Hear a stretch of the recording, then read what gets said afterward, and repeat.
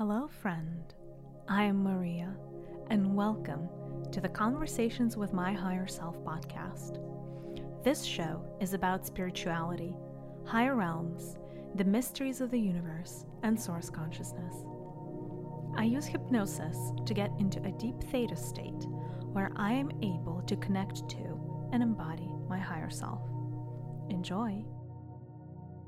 My dear friend, I believe you are an alchemist, someone capable of creating through a seemingly magical process. You are a bridge between the energy state of things and manifested reality. You are a being of power. All you need is the right level of guidance. My new book, titled 72 Keys to Manifestation, is here to help. To find out more or to get your copy, visit thisismaria.com. It is thisismaria.com. Hello, and welcome to the next episode, the new episode of Conversations with My Higher Self. It has been forever. I am so thrilled that I get to do this one more time with you guys. Today, per usual, at this point, I'm going to be tapping into the breadth of the collective human consciousness, and we're going to be having a conversation, an open-ended conversation. So at any point in time, I will be present to what you guys are thinking, how you guys are feeling, and I'm going to try to probably make this one as interactive as possible, although the topic that we're going to be taking on today is quite dense. It is dense, it is complicated, it is thrilling for me anyhow, because there's just so much confusion. Oh my God, there has been a lot of confusion about this topic on the face of the planet. And literally, as I'm scanning the planet, no matter what timeline I take, no matter what rendition of this planetary consciousness I take, whether past, present, or future, there has been confusion about the concept of time. So we shall be talking about the concept of time today to the best of our ability, because we are going to be constrained by time, interestingly enough. So there's only so much we can tackle in this one session. This episode has been inspired by one of our listeners, one of the podcast listeners, a lady. She will remain unnamed, but I am very, very grateful. I have received a message from her on Instagram. By the way, I am on Instagram at thisismariaofficial. And if you have any questions, you may send me questions via like a DM or just a comment on one of the posts. But she was wondering about time. And specifically, she was very curious, right? If time is an illusion, and everybody in the spiritual circles keeps saying that time is an illusion, there is no such thing as time, no such thing as past, present, and future, we should live in the now anyhow, right? And she was trying to understand it, to perceive it from the perspective of source, which I find it fascinating when somebody tries to take the perspective of source. Because I think that leads to some pretty fascinating line of thinking, right? And so what this lady was confused about was if everything happens in the now, right, from the perspective of source, and essentially, right, time does not exist where source is, right? So how come, if source already knows the outcome of every single decision that's ever been made, right? How come do we still have to go essentially through the motions, right? How come do we as beings have to incarnate and, do the whole past, present, and future thing if source already knows what the outcome is, right? And can probably perceive that quite instantaneously, right? So I think that was kind of like one of the questions that she raised about time as a concept, past, present, and future. But in general, as I'm scanning the human collective, there has hardly been a topic that is quite as controversial as time, or quite as misunderstood as time as well. So I am excited to dive deep with you guys today. Towards the end of this, we will have some questions. So if you have anything that you have been curious about as relates to time as a construct. Do hold on to that thought, bookmark it, do whatever you need to do. I may have time for it later. On that note, let's dive right in. All right, so maybe let's start at the top, right? Since we're talking about source consciousness. Some of it may be repetitive, but because we're talking a very specific, we're having a very specific topic today. Anything and everything that I say is going to lead us to hopefully a greater understanding about this very ephemeral concept of time that creates so much confusion, especially for, the more awakened part of humanity, everybody who's questioning the status quo, everybody who's questioning what reality we live in, anybody and everybody who's attempted to study the Matrix and what it's all about. So I do love this topic. It's quite dense. And I'm going to just be very upfront with you. Some of what I'm going to say, you're going to have to perceive with more than your intellect, right? So despite the fact that in any type of language in any conversation where we use language, we're essentially using the left brain, right? So you're more analytical brain, you're more language processing brain, you're a more logical brain. I would ask you to perceive what I'm saying from your heart space, because that is the type of perception that would enable you to meet me at my level to the best of your ability. Because if you're just trying to intellectualize essentially this conversation, if you're going to try to approach it from a position of, white is white and black is black, you may find this particular concept really, really hard to understand and really, really hard to process, right? So just wanted to put it out there.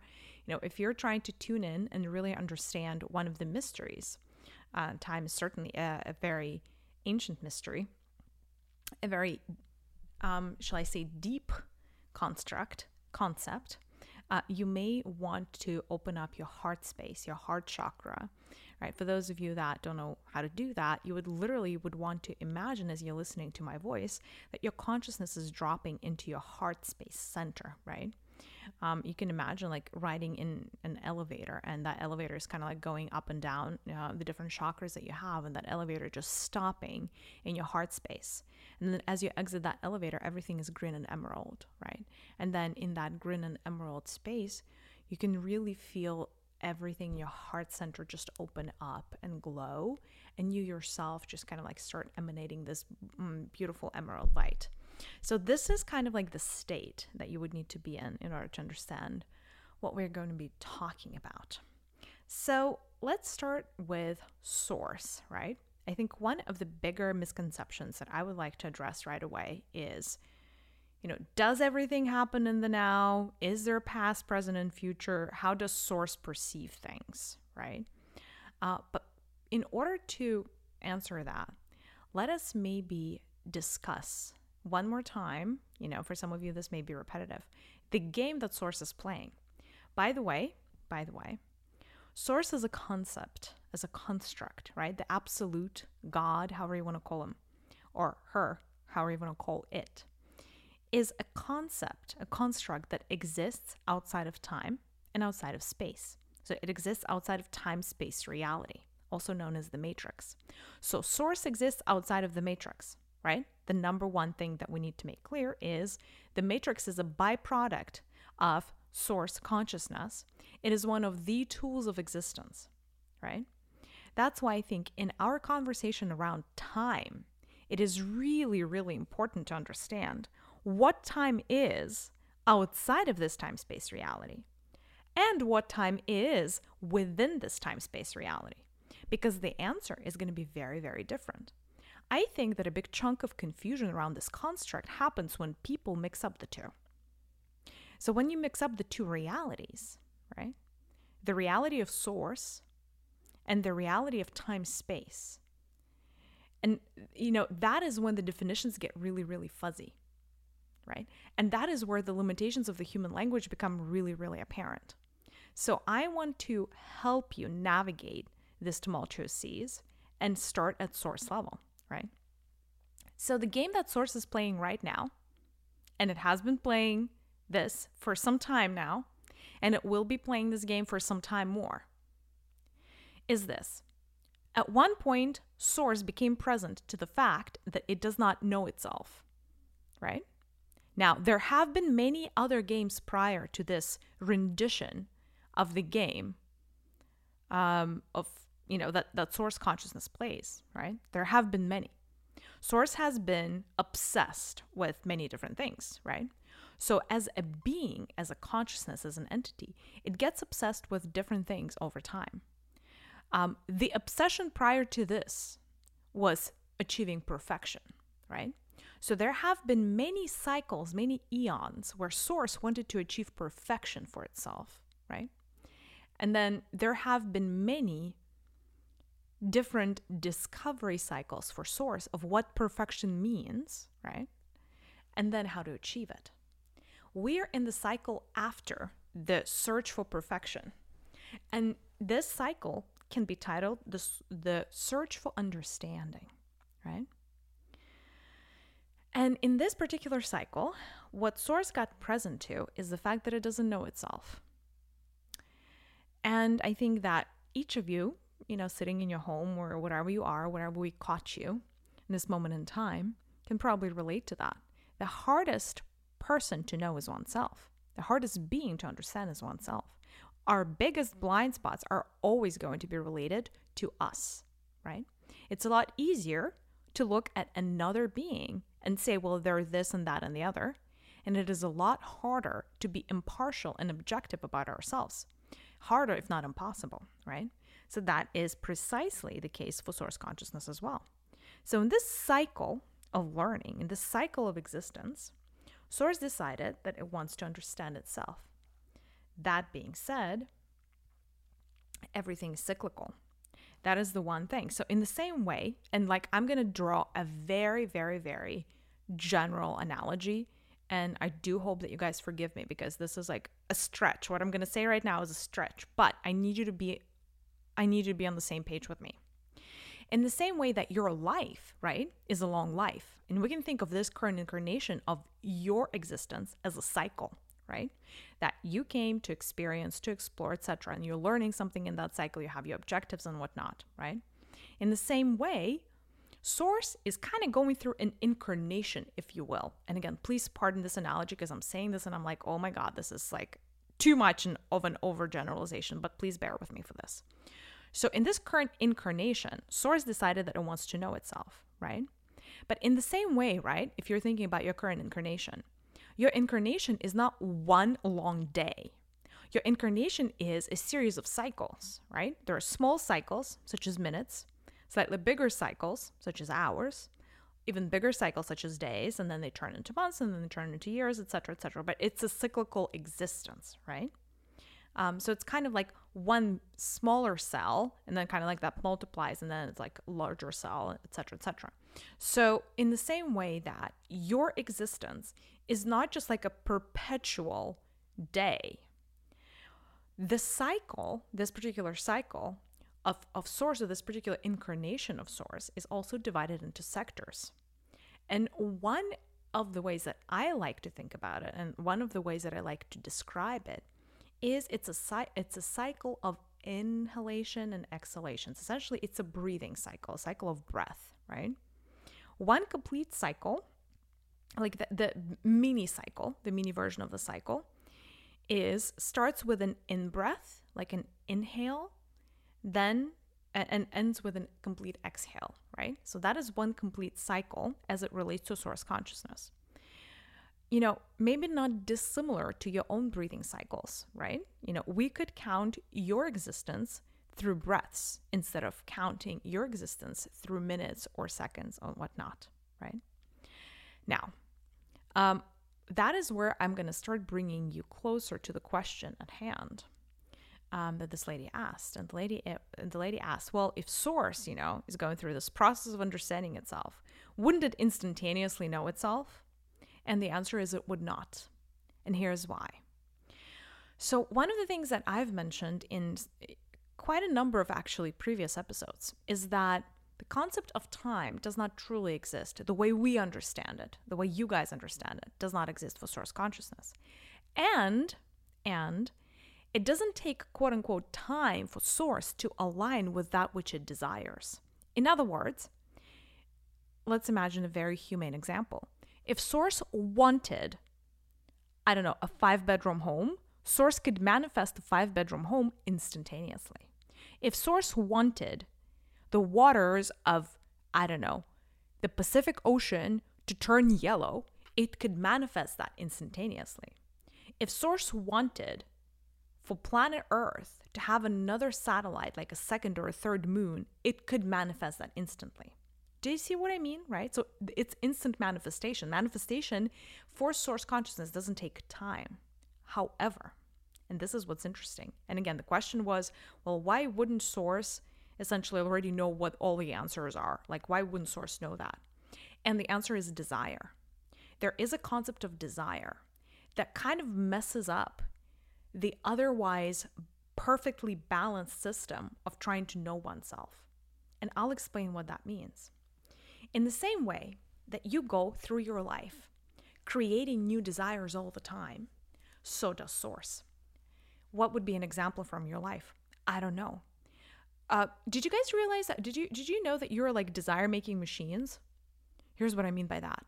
I don't know. You're browsing Instagram or you're browsing a social media platform. You get served an ad for a pair of sneakers. All of a sudden, you develop a desire for sneakers. Not just any, but those particular ones that you saw in the ad. I don't know, maybe they're green and they have like a nice funny logo or something. Cute, I don't know. And, prior to that moment in time, you did not even think about sneakers. You could not care less about a new pair of sneakers, and definitely not the green ones, right? In that moment in time, though, you got presented with an opportunity, right, to purchase something. All of a sudden, the desire was created in your body. All of a sudden, that jump started like a whole cycle of things that did not exist before, such as, you making the purchase or you not making the purchase because you can't afford it. All of a sudden, the desire starts. You catch my drift, right? In other words, you're going through life creating new desires. Desires range from small to medium to large. A desire, it could be anything, right? Sometimes you wake up and I'm like, I need a new degree. Maybe I need to go to college again. Or like, I need a second child or what have you, right?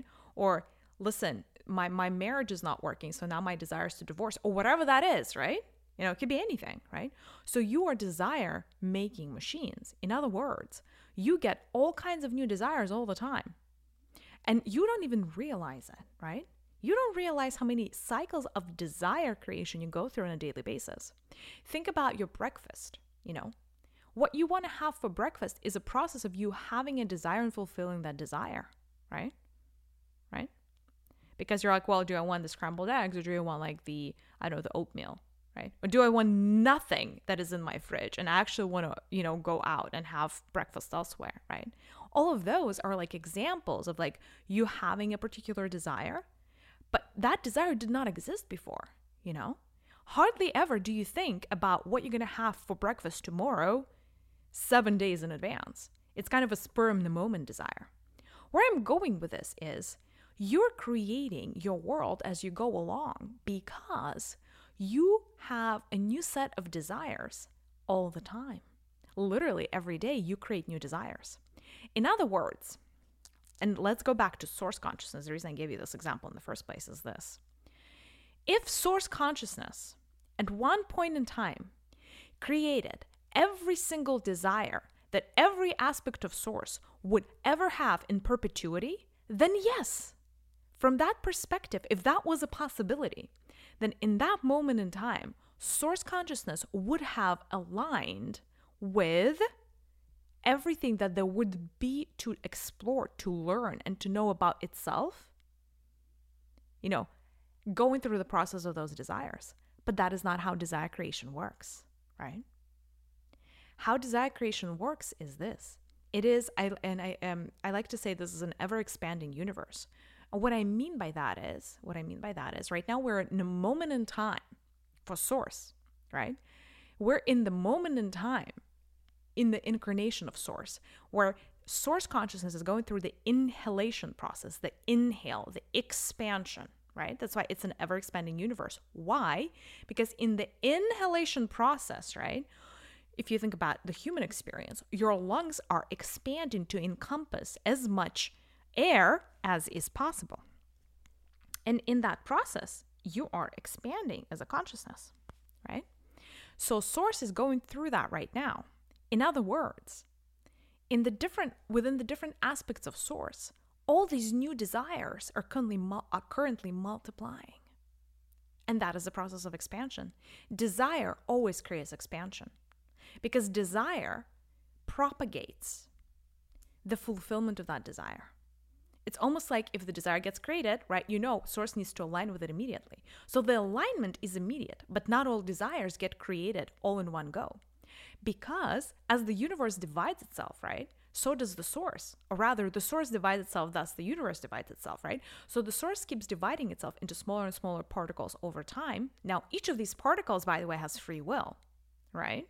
And each of these particles now is operating outside of the constraints of a greater good, of a greater whole, not the greater good, a greater whole, right? So now like all these particles of Source are separate. They're going through separation. And that is why they are free from groupthink. So here, it's an important concept to understand. Unity is actually groupthink, right? When you are one with Source, when Source is experiencing full unity consciousness, every aspect of Source operates as one being with one set of desires, one set of objectives, one set of everything else. As the Source starts, the inhalation process starts dividing itself into multiple different aspects. And while each of these aspects represents Source on some level, this aspect of Source is also given a particular aspect of individuality. And as such, that individual aspect is going to develop desires that are unique to that aspect. And as such, that individual particle of light is going to start creating reality as it goes along, right? So it's going to start creating a desire and then aligning with that desire, creating a new desire and aligning with that new desire. Now, Source does not control that. In fact, Source wants to give free reign completely, as much as possible, to all of the particles of itself to go and desire things. So in the process of that desire creation, Source can understand the different particles of itself and thus the entirety of itself, if that makes sense, right? In other words, because desires breed other desires, right? It is a never kind of ending process, or it is a process that has a lot of momentum, right? Now, at one point, there is going to be a tipping point at which, point, there would be a desire actually from Source to start going back to unity. And that desire is going to launch the collapse of the system or the withdrawal of the system, the contraction of the system. But until that desire is created within Source consciousness, it is going to be an ever-expanding universe. And I don't know if you've noticed, but sometimes like desires, they're also kind of like have almost like a chain reaction. At first thing,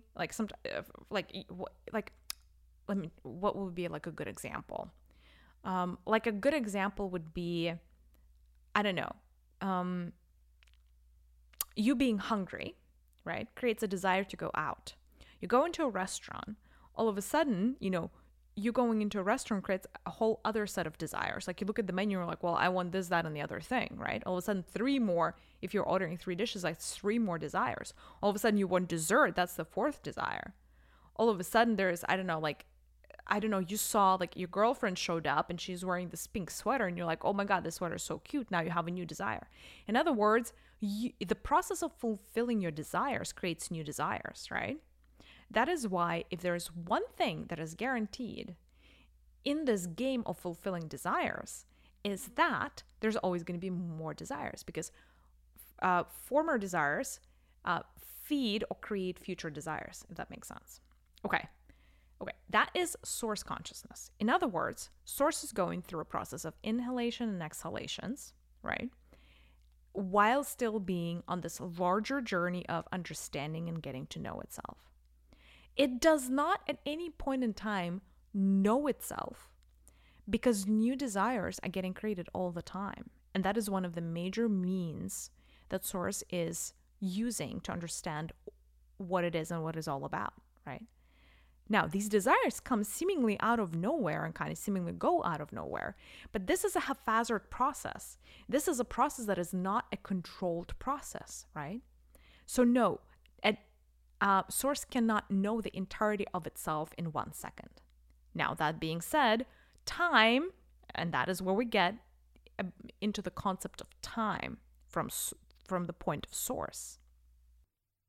My dear friend, please pardon this quick interruption. If you like our podcast, we ask that you please help us spread the light by leaving a review on Apple Podcast so that more people could discover our content. Thank you so much, blessed soul. Time flows very different for Source. So from the perspective of Source, it would not be incorrect to say that Source exists in the now. It is not an incorrect statement, because Source does not care about time in the way that its particles do, and I will explain why. The reason time feels finite to the different aspects of Source, right? And each of you as an individual aspect of Source is this. If you are a little particle that came out of unity of everything, through the process of inhale, exhale, which would end in you going back into unity, then that means that the particular split that you are right now, right? That split that you are as a soul, that sparkle of light that you have, is finite as it relates to the infinity of Source. In other words, as the Source is breathing in and breathing out, on the inhale, it takes in all the lungs, all the air in the lungs, and then the exhale, it releases the air. But once the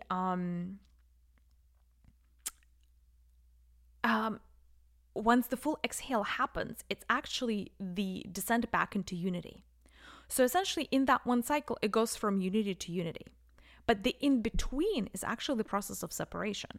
So in the in-between state, you were spit out of the greater organism of Source as an individual entity, if that makes sense. However, once this breath is done, over and done with, you're going to go back to unity and you're going to lose your own individuality, which is part of the process. It is a very welcome process, right? But you're going to lose your individuality, so that would represent the little death for you in some sense, right? That is why the concept of time really matters to you as an individual entity, because that is all you have to experience yourself in the individual configuration that you exist in at this moment in time, right? So from the perspective of an individual entity, time between the in-breath and the out-breath is going to be equivalent to life or existence in one particular frame of, reality, right?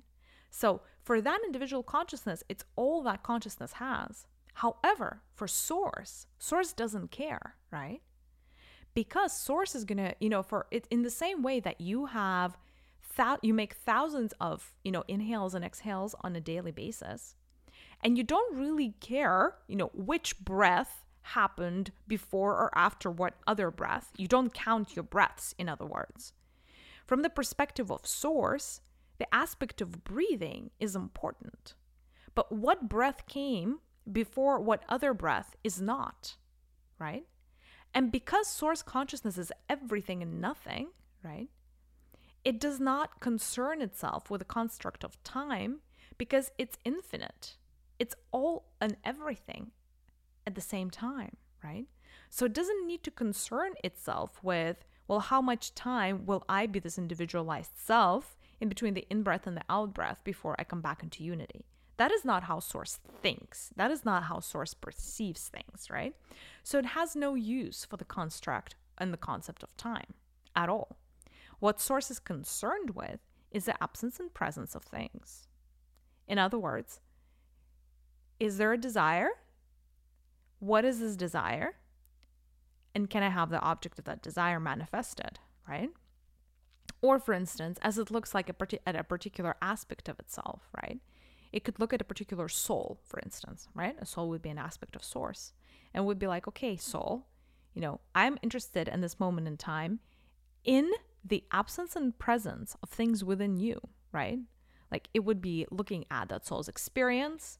It may be looking at how many incarnations the soul has gone through. It may look at all the karma that the soul has accumulated, etc., etc. It is not interested in a particular timeline and what happened for that soul before or after the other thing. It is not interested in the sequence of how that soul was going about getting those experiences or getting that karma. It is more interested in the result and the outcome of those actions, right? So source is a consciousness that optimizes for result.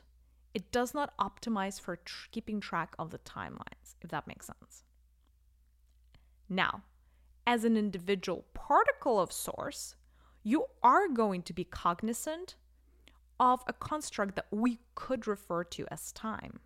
But the only reason that would be relevant and meaningful to you is only in the context of when was that point in time, quote unquote, that we as individual consciousnesses, individual sparks of consciousness, leave the unity of source, and when will we roughly get back into unity? Because that is, that aspect of existence has meaning for you. Because you would know how much quote unquote time you have in order to go about your, like series of incarnations and sets of desires, etc., right? So you would still care, but from their position of source does not care. Source cares that you exist, that you are individualized, that it knows what you are, and that you know itself, right? Again, the presence of absence of result. Source does not care how many incarnations you've lived, blah, blah, blah, blah, blah. It doesn't care how many times you got something wrong as long as you get it right in the end, if that makes sense, right? That is the difference in perception between the unity that is source and the separation that is you, an individual cell within that grander organism. Now, okay, this was hard to explain, you guys. I hope you understood what I was saying. This is very high level. We're going to bring it down a notch, kind of my favorite, because now we're going to be talking about the construct of time within the matrix. Okay. I checked in with the architect of the matrix prior to doing this because I wanted, to figure out a way how to best explain this to you. This is going to get a little complicated, but maybe less complicated than talking source. Less complicated, right? So good news here. Here's the deal. The construct of time was created as part of the process of creating the matrix. There were two constructs that were created: construct of space and construct of time. That is why this reality of the matrix is called time-space reality or space-time continuum. Whichever way you want to go. The esoteric way or the physics way, it's still the same. Continuum is still the same reality. Essentially, these are the only two sets of coordinates. And that is exactly how I want you to think about it. Space and time are two sets of coordinates that essentially say everything that needs to be said from the perspective of the architect about where you are today as a being. So when the matrix was created, and by the way, there are many versions of the matrix, and there have been many, and there will be many, many more. The matrix is an artificial construct, and it was created because Source had a desire to have an artificial system where individual particles of source energy could go to experience themselves and other particles, right? So it's kind of like this grand, melting pot of energies, thoughts, ideas, constructs, and an artificial system that would enable, again, particles to understand themselves and understand each other very, very well. Now, here is the part of the matrix that we have not discussed, and maybe we should, because you guys are going deep with your questions and I'm loving it. I am truly, truly loving the level of discourse on this planet and how deep you guys are willing to go, and I'm loving it. Okay. There have been many ways to skin the cat. In other words, the matrix as a construct is an ever-evolving construct. Now, it evolves on its own, and also when it can no longer evolve, the architect of the matrix collapses the old one, puts up a new one, right? And the story goes on, you know. The show must go on. Now, here's where it gets a little complicated, right? Or actually, before we go in there, well, how do I explain this so it makes sense to you? Maybe I'll repeat it twice. So the construct of space and time was created by the grand architect of the matrix, so that when your soul descends into the matrix, it could place you exactly where you wanted to go. Let me repeat that in slightly of a different framework. When prior to incarnating, you decide everything about your, looming incarnation. You decide where you're going to be born, what gender, what challenges, everything, who you are, what kind of parents, what kind of ancestral energies you're going to be born into, everything, the whole 9 yards. Now, what we haven't discussed, right? And that is where the concept of time is going to start feeling artificial for you, is this. You could select right now, right? At any point, like imagine your soul is in planning mode right now. And imagine we're just taking planet Earth. You could select right now to come onto planet Earth at the time of the dinosaurs as a consciousness. You could essentially right now decide that you want to come as a dinosaur. You could decide that you want to come and be born in the year 2000. Or you could decide, that you want to be born in the year 10,000. So 8,000 years from now. And so you decide two things: the when you want to be born and the where you want to be born. The when you want to be born is the time continuum. The where you want to be born is the space continuum. Is this starting to make sense? Right? In other words, from the perspective of soul, right? You can be birthed or born in the past, present, or future. And that is an interesting distinction. I hope your minds are processing this fine. And, I'm like looking at the human collective, you guys are a little wobbly around the edges. Like you're not fully getting it yet. That's fine. We're still working through this. And here's where this, and that is why, the great architect needed the two sets of coordinates, the when and the where, to be able to place your stream of consciousness, your projection of your higher self in the exact right sector of the matrix. Now, the past, present, and future, as far as the matrix is concerned, all exist simultaneously. The way I want you to think about it, you can think of time even as linear, right? And you can think of the history of planet Earth from the inception of the history of planet Earth to its imminent destruction at one point in the future, right? You guys do know that at one point planet Earth is going to be destroyed, right? I hope that's not like a big, aha moment.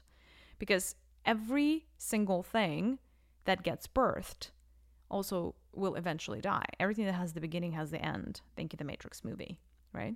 In the same way that your individual consciousness at one point had a birth, it will at one point go back to oneness, right? Which can be considered death or it can be considered unity. Either way, right? Everything that has a beginning has an end.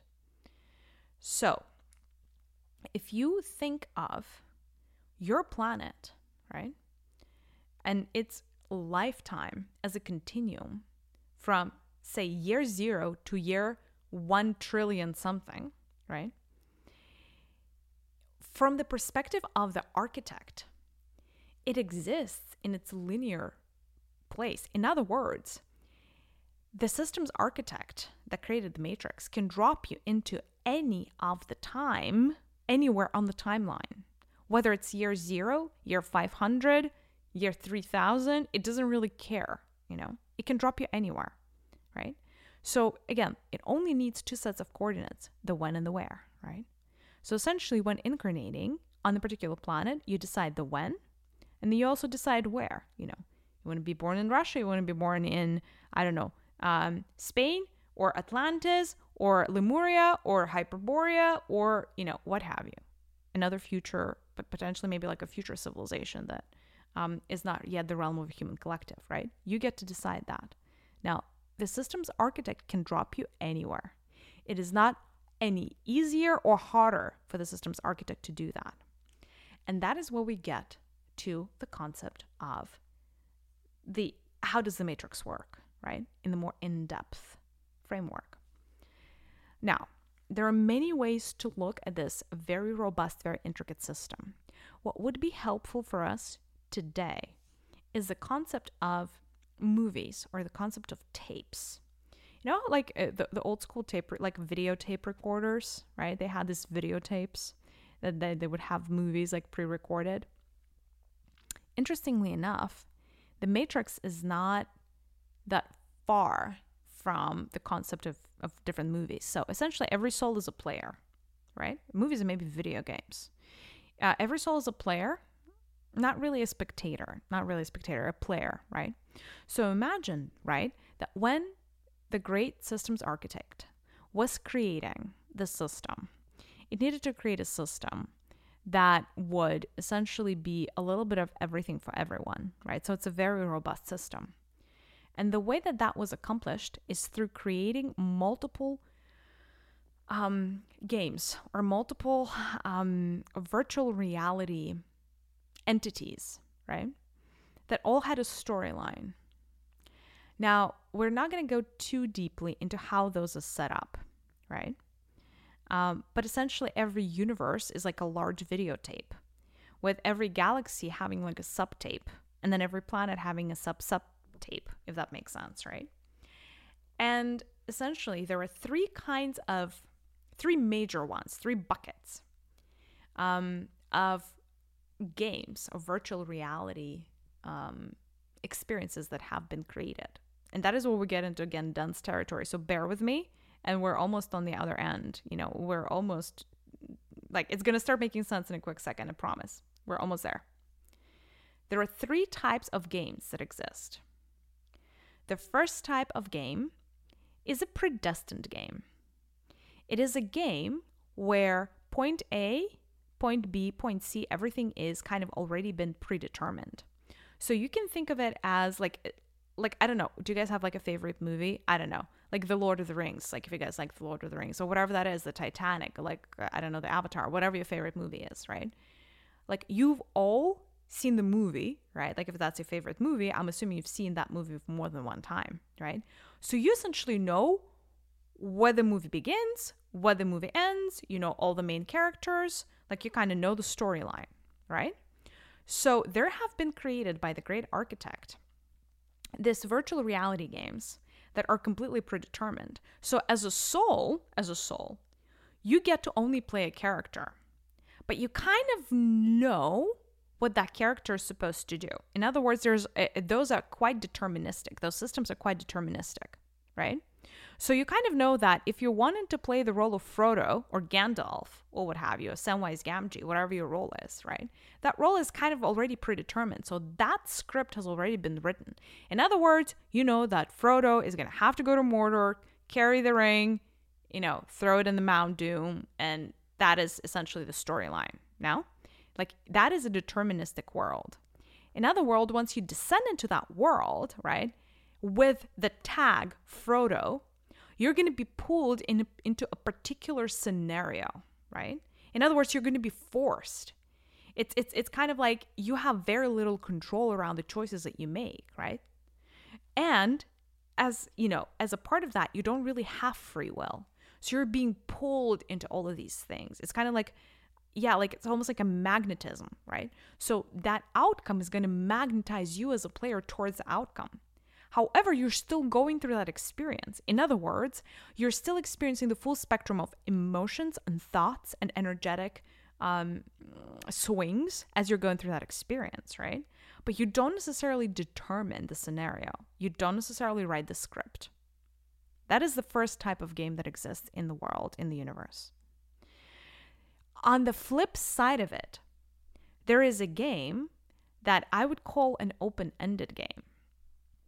In other words, that is the absolute opposite scenario of a deterministic game.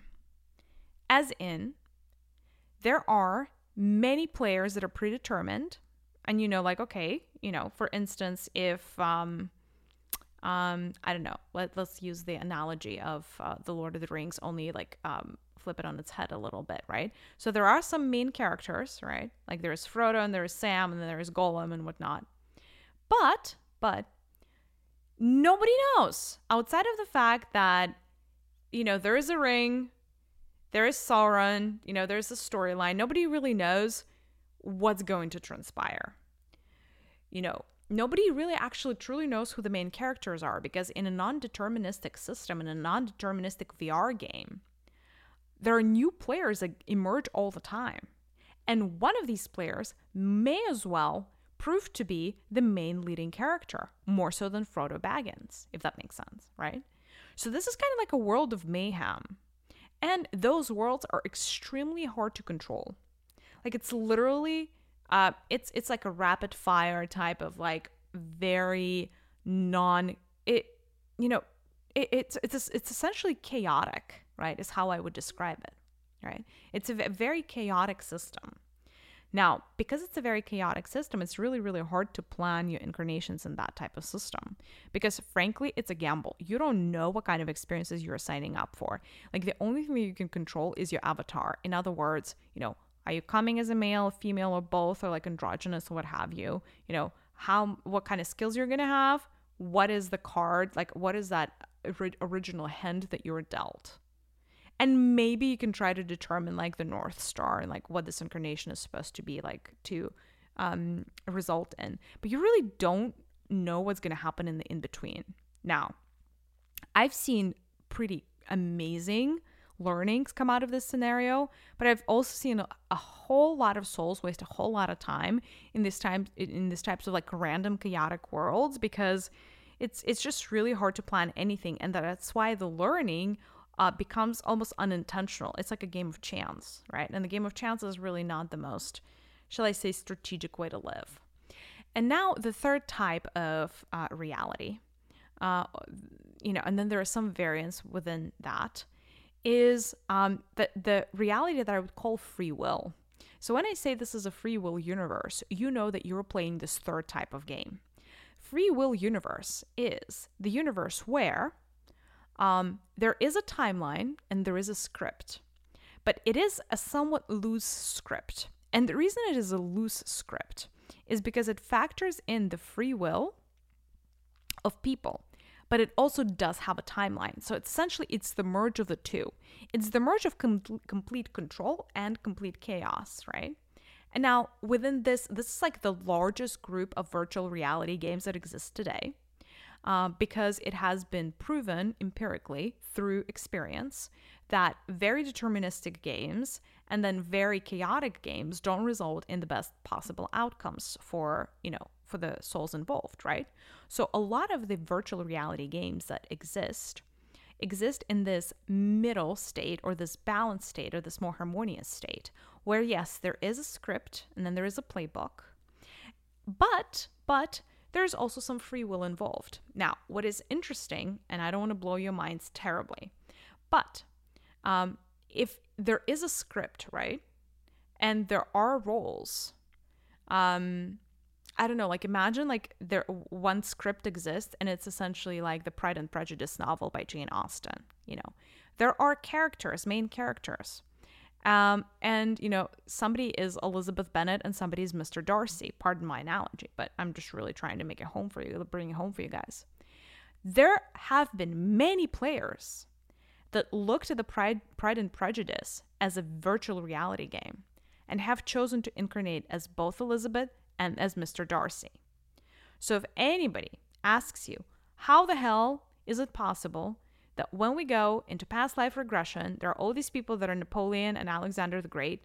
Part of the reason why, well, this is not the only reason, but one of the reasons why is you guys are all playing the same goddamn virtual reality game. And some of you have come as the same character. If that makes any sense. Many of you may have chosen to come as the same character more than once. And that is where we get to the time-space construct. Time is a very, very necessary dimension, but it's really a marker. Time is a marker because if time did not exist, it would be very hard to keep track of the movie.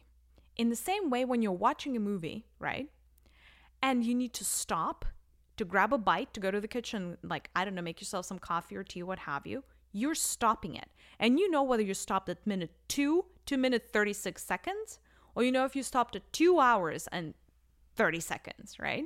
And it is very important for you to keep track of where you stopped so there's continuity. Now, same thing here, right? If somebody wants to come and experience being Alexander the Great, right, in this game of life that we call planet Earth, they need to descend into, this time-space reality at a particular time when Alexander the Great was born, right? So in other words, the great architect needs a marker or a demarcation on this big continuum that this game is, so that it drops souls at the exact quote-unquote time, really, or technically at the exact same place, right? But place, right, is not just geographically, right? Obviously, Alexander the Great needs to be born in a particular locale, because Alexander the Great was born in a particular space, like place, right? Particular city, particular country, particular coordinates, geographical coordinates. However, he was also born in a particular time. So no, he was not born during the time of the Big Bang, and no, he wasn't born during the time of the dinosaurs, and no, he wasn't born during the the presidency of Barack Obama. He was born at a particular time, and that is just a set of coordinates. So in order to locate that place within the history, right, you need this construct of time. That is not the only reason, but that is one of the main reasons why that construct was created by the great architect. Is essentially, right, that way we could really optimize this game of playing and replaying different scenarios with different souls inhabiting the same characters, if that makes sense, right? Because if time did not exist, if those markers did not exist, we wouldn't know if we stopped at 2 minutes or 2 hours to 32 hours, right? And it would have been a much, much harder reality to navigate. Now, I know this has been a lot because essentially, I think I may have just blown your mind by telling you that no, time is not terribly linear, right? Because, by the way, you can go into the past and the present and the future. And that is why this is so confusing. Here's can I just address something real quick? When people think of future lives, what they think is this. They're like, oh, I don't know what my future life is going to be. The future life, they think very linearly, right? For example, if you're right now in the year 2000, you think that if you were born in the year 3000 or 4000 or 5000 or what have you, it would be a quote-unquote future life. But that is not the case. That is not the case, right? Your future life, maybe happened 10,000 lifetimes ago for you. Or for what I mean by that is you may have incarnated in year 5,000 and 10,000 and 7,000 so many lifetimes ago. And only right now you're choosing to incarnate in the year 2000 or like in the right now, right? Now, of course, from the limited perspective, the lives that are in the historical future compared to today, based on the marker of time, could be construed future lives. But from the position of your soul, those are past lives because they've already happened, right? As if this needed to get any more confusing. And from the perspective of source, they're present lives because they already exist, if that makes sense, right? In other words, time as a construct, I think, just requires a lot of open-mindedness. It just requires you to be open-minded because it's all relative. And that is, thank you, Einstein, relativity, the theory of relativity, extremely important. The reason it is relevant is because, A, not only does it flow very differently for different beings, right? It would flow extremely differently for source consciousness versus a systems architect versus you versus an older soul versus a younger soul. You know, a bigger organism versus a smaller organism. The organism that moves faster versus the organism that moves slower, right? Time would flow extremely, extremely different, right? So that is why time can really only be fully comprehended from the perspective of one being at a time. No pun intended, right? So from that perspective, it's a lot easier to understand the construct of time if we just took one consciousness and explained how time works for that one consciousness. Because there is no objective truth that is time. Because time is only a marker of this time-space reality. It is only a set of coordinates that is meant to be the bookmark, that is meant to help you find the place, you know, in the vastness of existence. But it's not really meant to provide much else than that, right? That is why it is artificial. If that makes sense, right? Okay, I hope I did not confuse you too much by explaining to you the 3 types of virtual reality games that exist, right? I think that we could probably make an episode just on that alone. But I felt that was really, really relevant based on the fact that we started talking about time, right? Now, I do think it's dangerous to think that everything only happens in the now and the now is the only thing that matters. While I do relate to that concept from the position of the only thing you can truly impact is the now, right? We cannot discard the fact that there are 2 things that are weighing down heavily on you now, and that is your past and that is your future, right? At any point in time, all of your past, let's call them anchors, right? Whether that is past lives or experiences from this particular incarnation that you have, would determine not just your present, but also your future, right? So you have the past to contend with, right? That impacts you now. But you also have the future you are living into, right? What does that mean? So essentially in the worlds that are free will-based worlds, right? The worlds such as this one, the universes such as this one,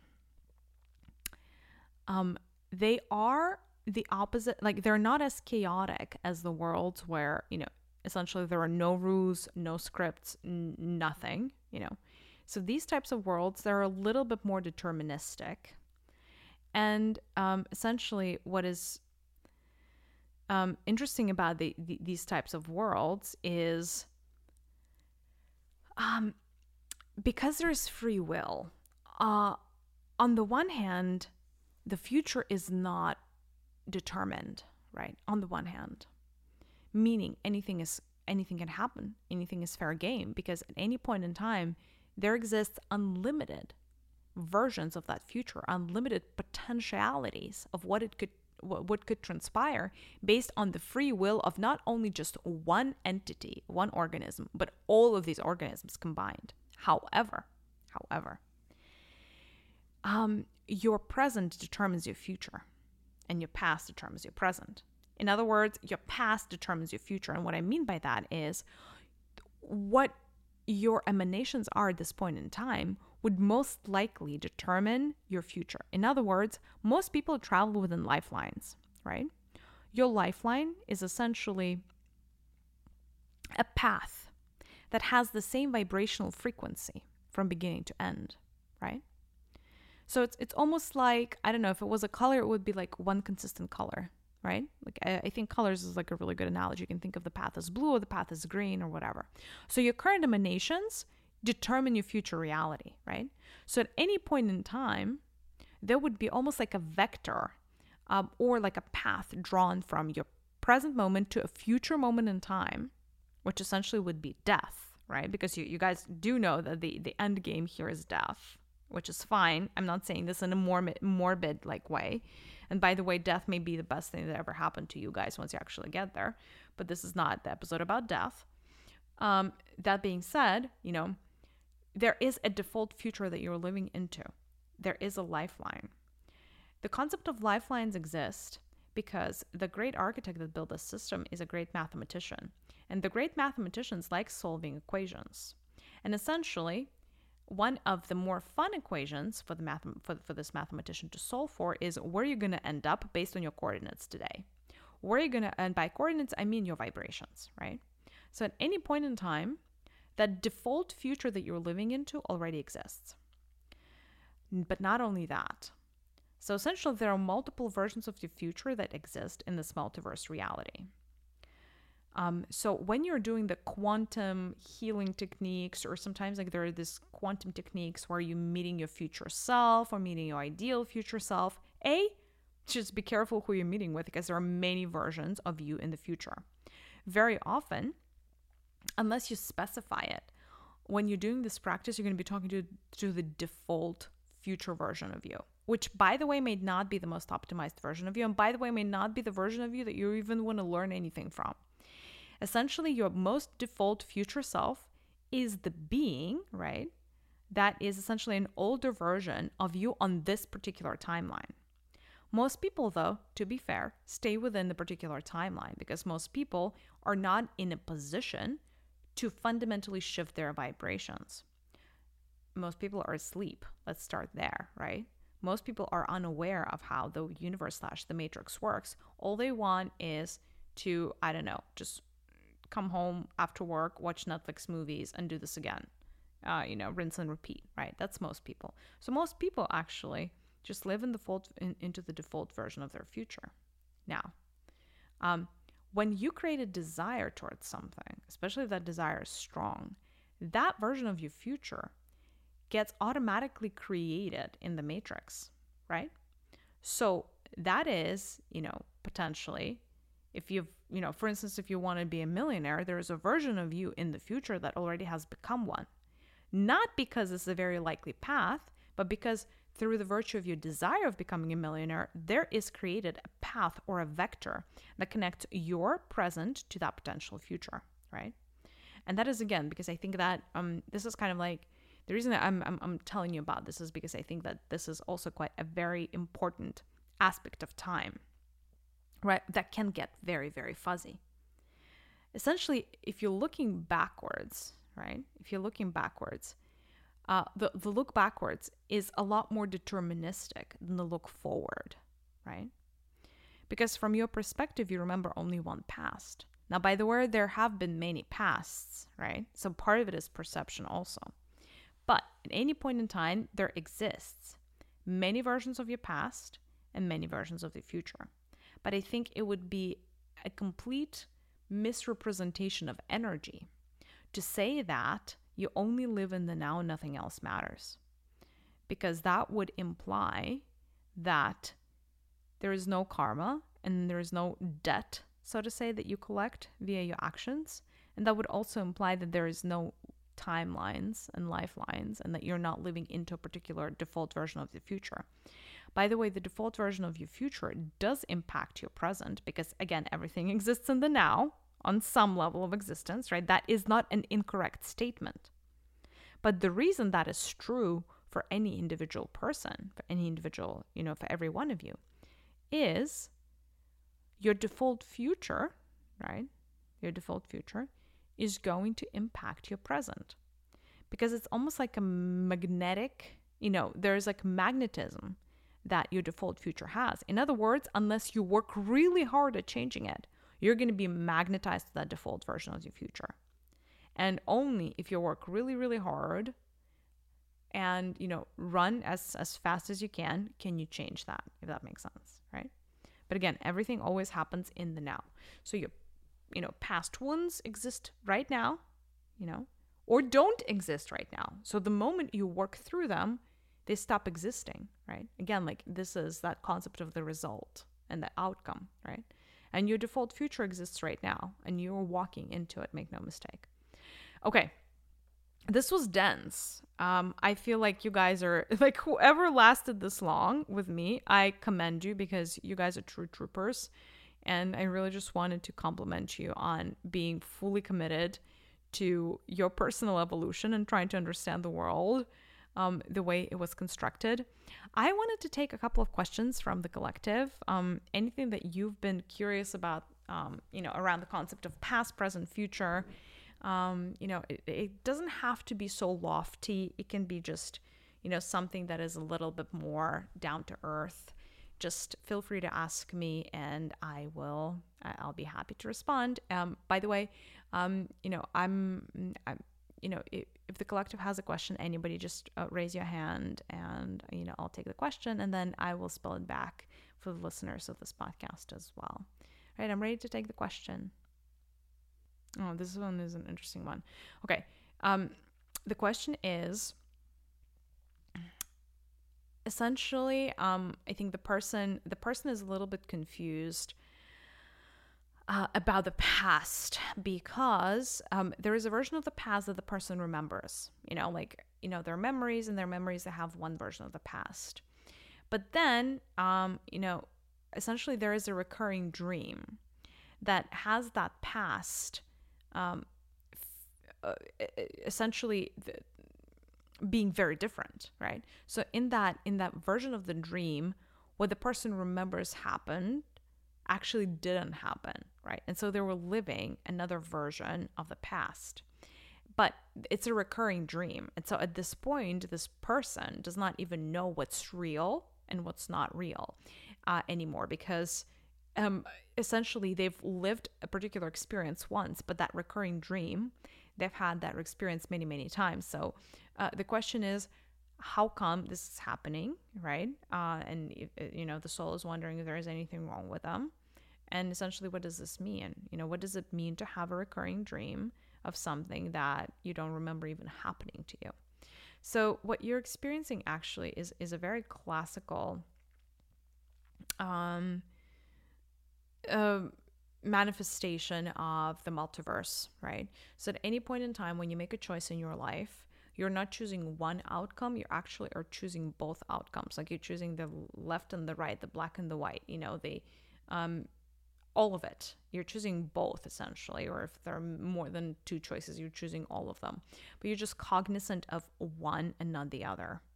Very often when, as you progress with time, one of your past lines, like one of these choices, is shaping up to be the default version of your past that brought you to this point. In very rare instances, there's more than one path that is considered to be valuable for an individual. So what you're actually sensing is essentially you're a very intuitive being, right? Your vibrations are very high. So you're maneuvering between the two timelines, the one that you remember happening and the parallel lifetime. What most likely is going to happen for you is both of these versions are going to be saved up in the Akashic record field. In other words, both of these are true. So you're not going crazy. That is a very important distinction to make. You're not going crazy. It is just how, sometimes when the timelines start manifesting themselves and you're becoming more, like, your vibrations rise, it's really hard to separate like dream state from like reality in certain cases. And I think this is definitely the case for you. In other words, don't worry. Both of these exist. Both of these provide valuable learnings. And essentially you're just getting a glimpse into like how the universe works, maybe more so than some other folks. All right. Let me take one more question. Anything about time? Anything you wanted to talk about time, and anything that you wanted to ask about past, present, future? I'm ready to receive a question. Okay, interesting. So the concept of the déjà vu.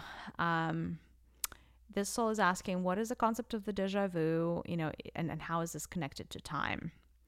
And, what does it mean if you see déjà vu?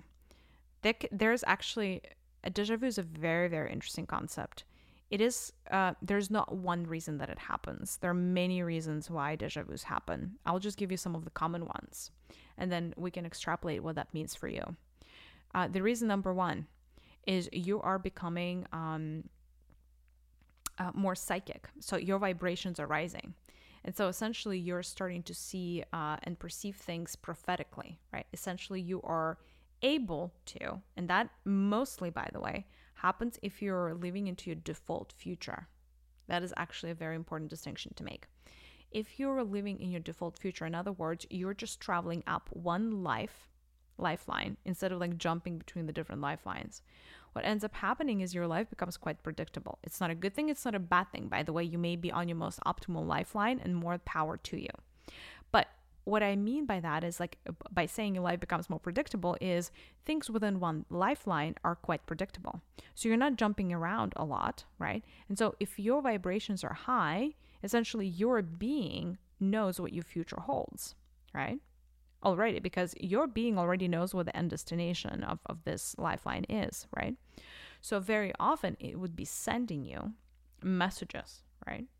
And so those messages are prophetic, right? So like they may come in dreams, or they may just like come as like a quick, like a picture, a quick word, or what have you. And so, you would not be cognizant that you received the message. But once that action, or like in the physical, like once that thing actually happens in the physical, it would trigger a memory that you have already seen this before. Now, by the way, our bodies, right, and the universe communicates to us all the time. They are communicating to us what we should expect when we make particular choices. You are not cognizant of that, but your body would communicate it to you. As you're making the choice, your body would already be like, okay, if you choose one, this is what's going to happen. If you choose two, this is what's going to happen, right? Now, this is like the 25th frame. Like you don't register that this is what happened. But, for those of you like that are more sensitive, and those of you with like, the ones that have special abilities, that display clairvoyance, clairaudience, they might have more deja vu. And that is the reason, and the reason being is because you're just more cognizant of having seen this default future already in your head. And so when that happens, you just get confirmation. Oh yeah, like I've seen it before. That is one. There are other reasons why you may have deja vu that maybe are a little bit less kosher and don't really have to do, well, I guess they do have something to do with timelines. The Matrix is like a virtual reality system. So the virtual reality system requires maintenance and upkeep like anything else.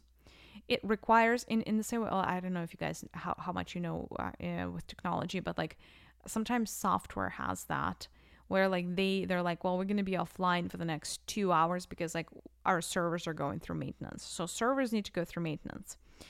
Essentially, the Matrix, this virtual reality, is a large technological system that needs to go through maintenance. Now, obviously, from your perspective, there is continuity. And because from your perspective, there is continuity, but maintenance still happens. How does it happen? So essentially, it happens through that concept of deja vu. The deja vu is a moment in time when essentially the old version of like the Matrix prior to refactoring got switched off, and then the new one got turned on, right? It's that in-between state. And so because of that, you should almost think of it as,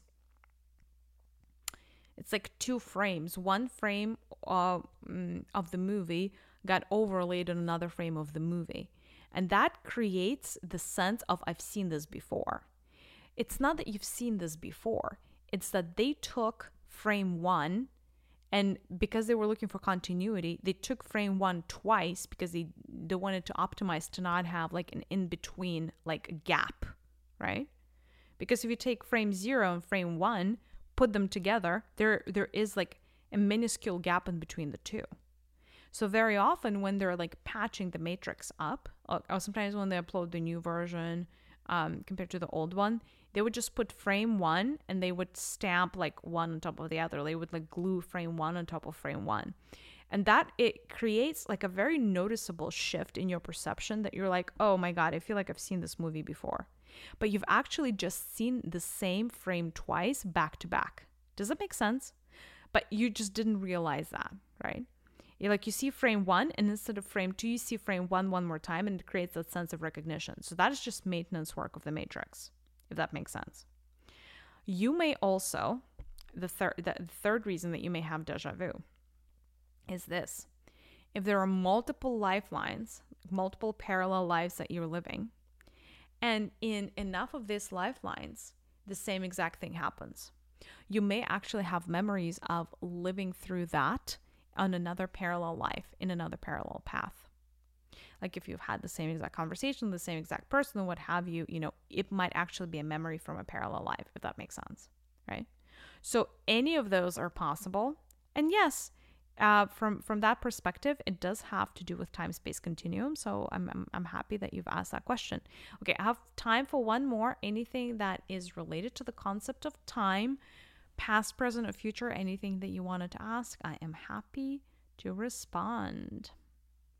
As long as it serves the human collective. I'm listening to the question.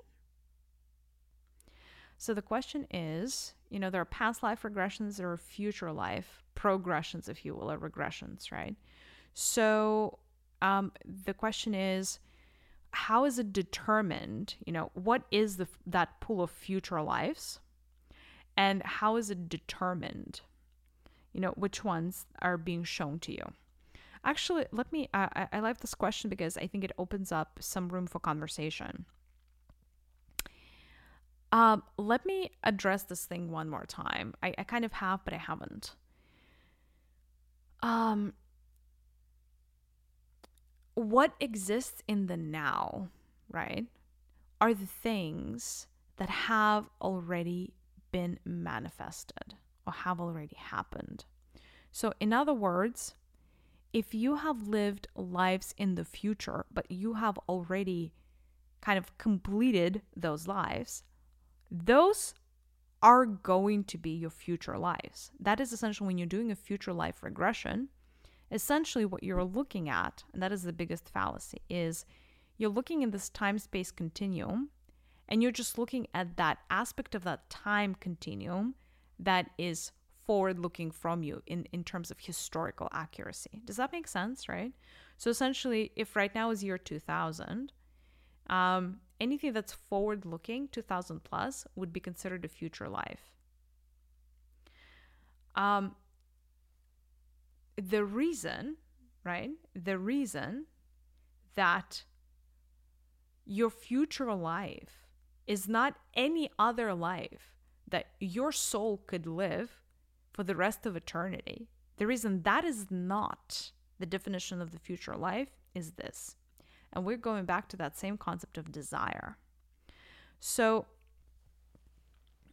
when your higher self decides to incarnate as something, that is a pretty instantaneous process. Like it can align with that lifetime very quickly. Now, also, as you're being in this body incarnated, this time flies by like, I don't know, like the equivalent of 3 seconds for your higher self. So your higher self can align with that very, very quickly. However, your higher self creates desire all the time. So in other words, all the desires that your higher self has had by this point in time, all of those things have already happened. But there will be a multitude of future desires that your higher self has in the future. And those lives don't exist yet. So if Source was looking at your higher self, it would not see those lives as being present. They would not even be a thing, right? Because there is no desire, and so that desire does not, nothing was created yet, right? Because your higher self, first and foremost, is a creator or creatress, right? That being said, when you're looking at your future lives, all it is are the lives that are in the future continuum as it relates to the historical, like the history of a planet, if that makes sense, right? Now, if you're seeing lives on other planets, that is possible. That is possible. In a future life, you can see a life on other planets. between planets, there exists correlations or correspondences, shall I say. So you should imagine like multiple, like if the history of everything from 0 to 1,000,000,000 years, was like almost like a lifeline, right? And it's a linear thing, like it's a line, right? They would all be stacked under one another. So essentially all of these virtual reality games are stacked under one another. And so they're, for consistency's sake, because if it's a library, like you guys have noticed that in the library, all the books are kind of like a similar size, right? Like with similar formats, right? Same thing here, right? All of these tapes, virtual reality tapes, are kind of the same format. And so there are correspondences. So whatever point in time is designated as now, there is a correspondence for that point in time across essentially all of the virtual reality tapes in existence, right? Although how time is calculated and that reality might be different, it would still have a correspondence to the today and now. So one of the ways to think about it is to think of the moment in time right now as being the 0, right? So there's a correspondence of this 0 coordinate of time continuum, between different planets, right? So there would be like a 0 correspondence to, every planet essentially in the solar system. Then there would be like a correspondence or a correlation to a particular point in time for the Milky Way galaxy, the Andromeda galaxy, all the neighboring galaxies, the universe, et cetera, et cetera. So it kind of just, is being extrapolated from there, right? Now, they would all essentially, it's not like a one-to-one correlation, right? But all of those markers exist, right? Again, because the great architect is a mathematician. Beyond anything, he likes law and order. And with that being said, there is a demarcation. So everything essentially beyond that point in time would be considered the future, and everything before that point of 0 would be considered the past. And that is essentially how the great architect navigates, this reality. So when you're doing a future life progression or regression, however you want to think about it, right? It is managed by beings, by guides who understand how this time-space continuum works, right? So they're very smart beings that play by the rules, right? So when you're trying to evoke a future life, they would take you to a future as it relates to the set of coordinates that is the 0 of right now, if that makes sense. Okay. I know this was a lot to process. I know this is a very, very dense topic. I honestly commend you for sticking around this long. I think that, from my perspective, I would love to dive deep into these subjects, into these topics for, as long as you guys are interested and as long as you have questions, I'm happy to answer. Now, one of the quicker ways probably to reach out to me is via Instagram. I am on This Is Maria Official, and Maria is spelled with a Y, so Mariya. So feel free to drop me a DM or just a comment on, a video or a post. And who knows, maybe this will be the inspiration for one of the next episodes. Either way, I'm sending you a big, big, big virtual hug. I hope you're all staying, optimistic, safe, and hungry for knowledge, etc. And, I'll see you in a future episode. Have a great day. Bye-bye. Thank you so much for listening to Conversations with My Higher Self podcast. We hope that you enjoyed this episode. Please visit thisismaria.com for more insights and offerings from Maria and Sergey. It is thisismaria.com. We hope to see you in future episodes.